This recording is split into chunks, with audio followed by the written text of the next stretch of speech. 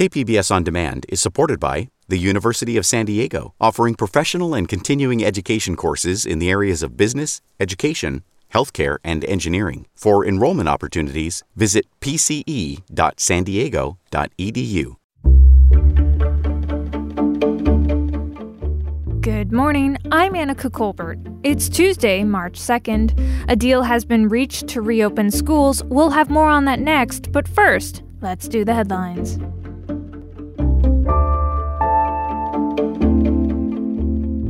San Diego Mayor Todd Gloria launched the San Diego Community Power on Monday, also called CDCP. It's a new government agency designed to purchase wholesale clean energy on behalf of customers across the county and speed up the transition to renewable energy. It creates a situation where our cities and our economy and our climate all see significant and tangible benefits. And with the launch of San Diego Community Power, we are taking bold steps towards cleaner air, more livable neighborhoods, and a thriving green tech economy. For now, CDCP is powering municipal buildings, businesses will come online in June, and residential customers in 2022. San Diego County is accepting applications from South Bay residents for its Citizens Law Enforcement Review Board. That's according to the City News Service. The board will investigate citizen complaints against sheriff deputies and probation officers. Applications will be open through the county website until April 2nd. Comic-Con will be online again this year due to health concerns. The online version will be free from July 23rd to the 25th. Comic-Con is planning to host a 3-day in-person convention in November, but more details on that are yet to come. From KPBS, you're listening to San Diego News Now. Stay with me for more of the local news you need.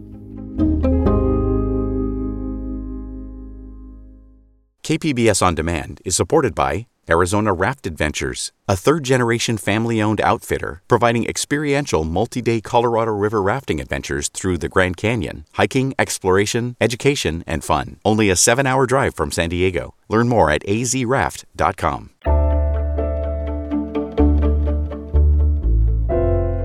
State legislatures have reached a deal with Governor Gavin Newsom on how to reopen public schools. The agreement will send billions in funding to districts who can reopen by the end of March. Locally, San Diego Unified School District is hoping to get in on the offer, but there's a catch. KPBS education reporter Joe Hong has more. We incentivize opening up our schools by providing real resources to do it. The money will be split into 2 allotments. The first is $2 billion for districts that can open TK through 2nd grade before April 1st. To qualify, districts must have a 7-day average case rate below 25 per 100,000 residents.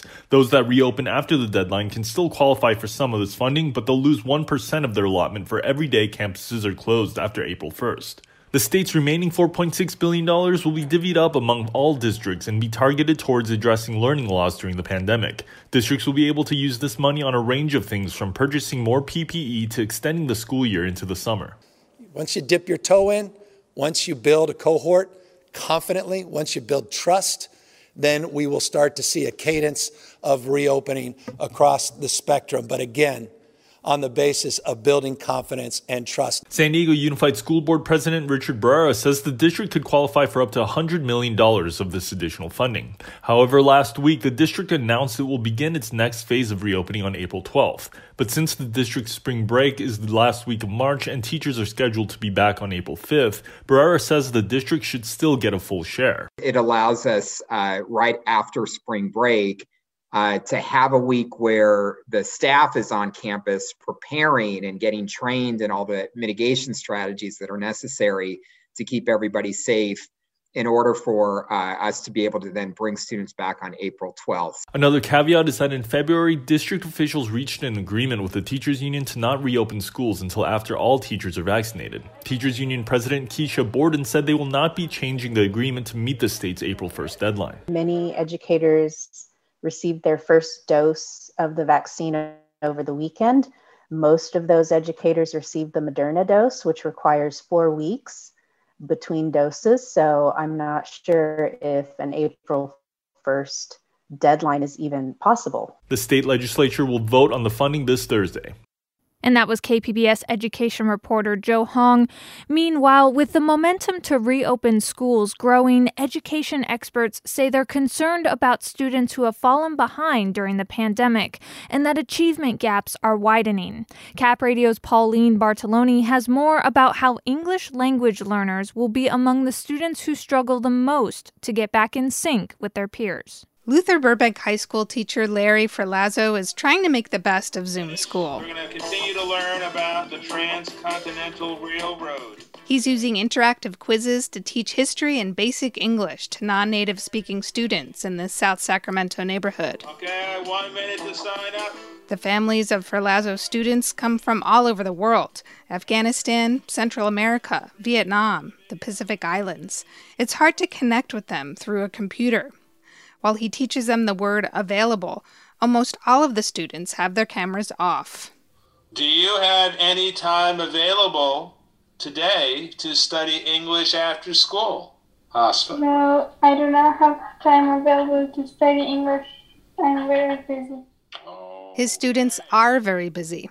Emily Carrillo is a senior, and her family came here 3.5 years ago from Mexico. She works part-time at a grocery store, in addition to going to high school. She said it's harder to learn English at a distance.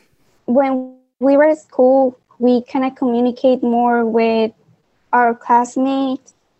And this year, during the pandemic, we don't even talk sometimes. But it's not just the technical glitches and physical distance getting in the way of learning. Ferlazzo says some kids have trouble just showing up to class. There are the distractions at home. Many of our students are having to take care and assist younger siblings.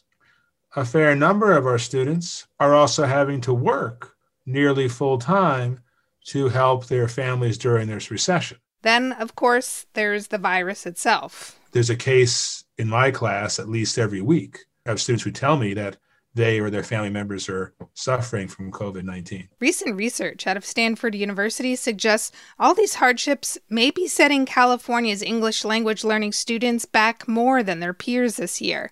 Heather Huff of Policy Analysis for California Education says the younger kids especially are learning less.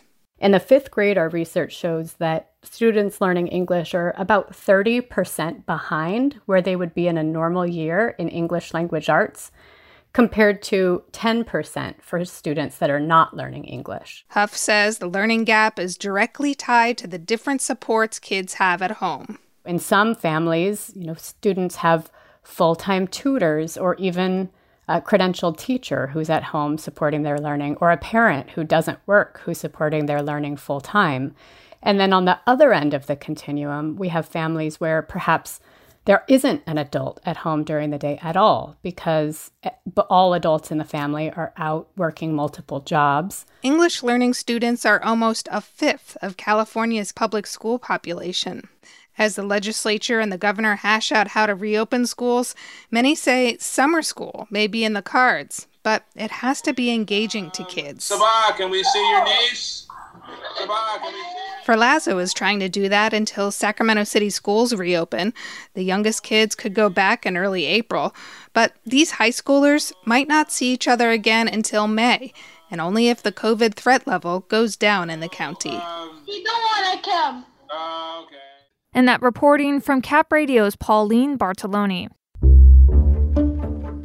Coming up, the closures at Petco Park's vaccination superstation have some people worried that their second dose will be pushed back far beyond CDC recommendations. We'll have more on that and more local news just after the break.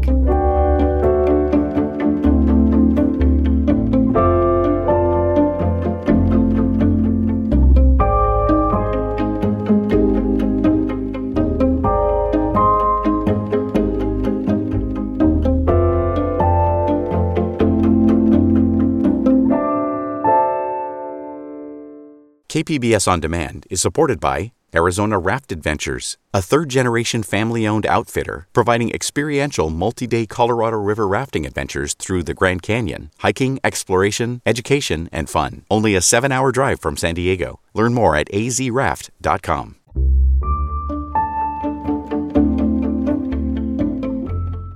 The county's largest vaccination site near Petco Park in downtown is closed through today due to a lack of supplies of the Moderna vaccine. And some people are worried that their appointments for a second dose of the vaccine are getting pushed back beyond the CDC's recommended interval. KPBS reporter Matt Hoffman spoke to an infectious disease expert who says that's not necessarily a bad thing. People should not worry about being delayed. UC San Diego infectious disease expert Dr. Douglas Richmond says he knows that the CDC recommends second doses be delivered no later than 6 weeks after first ones. But he says historical data shows booster shots for other vaccinations can wait up to 6 months. So even if you have to wait 8 or 10 weeks, it's not like your immunity disappears. The CDC says right now there is limited data about how effective doses are after the 6-week window, but says that they can still be given. When those studies were designed, we had no idea how good these vaccines would be. And it turns out these vaccines are better than anyone expected. And as a result, those of us who have looked at all the data are reassured that there's really good protection after the first one, at least for several months. Richmond says a letter was sent out to those who might be getting their booster shots past 6 weeks, but pretty soon some people might not have to worry about booster shots. The single-shot Johnson & Johnson vaccine has FDA authorization, and state officials say doses could be here by the end of the week, even though the J&J vaccine is slightly less effective than the Moderna and Pfizer one. It still protects you from hospitalization and death. Large-scale vaccinations for law enforcement officers and staff like 911 dispatchers are officially underway in San Diego. Workers that support law enforcement, they're eligible now, a wildlife management emergency, so it's a very, very large group. Good morning. Scripps Health has been tapped by the county to administer vaccinations to all of the local law enforcement agencies. Previously, some departments had been getting leftover doses that would have otherwise gone unused. I guess the surprising part is as we're reaching out to the departments, we're finding that most of them are already vaccinated. A reminder for teachers and those working in K-12 schools. Those vaccinations are being scheduled by districts and the County Office of Education. Other county-sponsored vaccination superstations are still operational, and officials are setting appointments based on available supply. Smaller sites like the one at the Tubman Chavez Community Center also remain open. And that was KPBS reporter Matt Hoffman.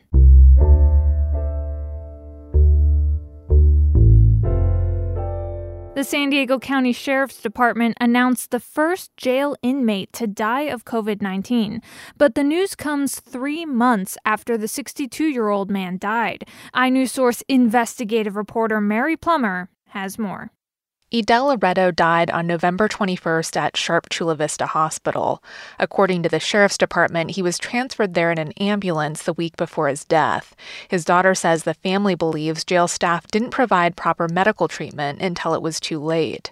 The Sheriff's Department delayed announcing the death because they were waiting for the county medical examiner to complete its investigation. That wrapped up early last week.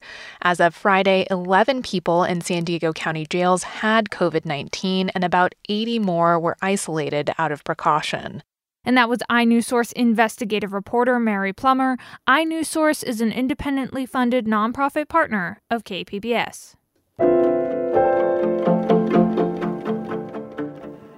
If you want to see the Carlsbad flower fields this year, there's some new rules you'll have to follow. KPBS North County reporter Tanya Thorne has more. The Carlsbad flower fields are in full bloom, but this season is going to be a little bit different than before. Okay, if you'll take your barcode and just go right on up, they'll scan it for you as you go. If you want to get an up-close look at the more than 50 acres of flowers, there are some new rules to combat COVID-19. They include face masks, social distancing, and mandatory online reservations. Tickets will not be sold at the door. I think it's going to sell out. You know, this is outdoor recreation at its finest. It's open air, sunny, beautiful. Nowhere in Southern California like it. Fred Clark is the general manager of the flower fields. Clark recommends booking in advance as more people will be looking for outdoor activities as springtime approaches. And there's something new this year. Pick your own blueberries. When you pick blueberries and you eat them, they taste so much better than the ones you get in the stores. The Carlsbad flower fields are open from 9 a.m. to 6 p.m. every day until Mother's Day. And that was KPBS North County reporter Tanya Thorne. That's it for the podcast today. Be sure to catch KPBS Midday Edition at noon on KPBS Radio, or check out the Midday Edition podcast. You can also watch KPBS Evening Edition at 5 o'clock on KPBS Television. And as always, you can find more San Diego news online at kpbs.org. I'm Annika Colbert. Thanks for listening, and have a great day.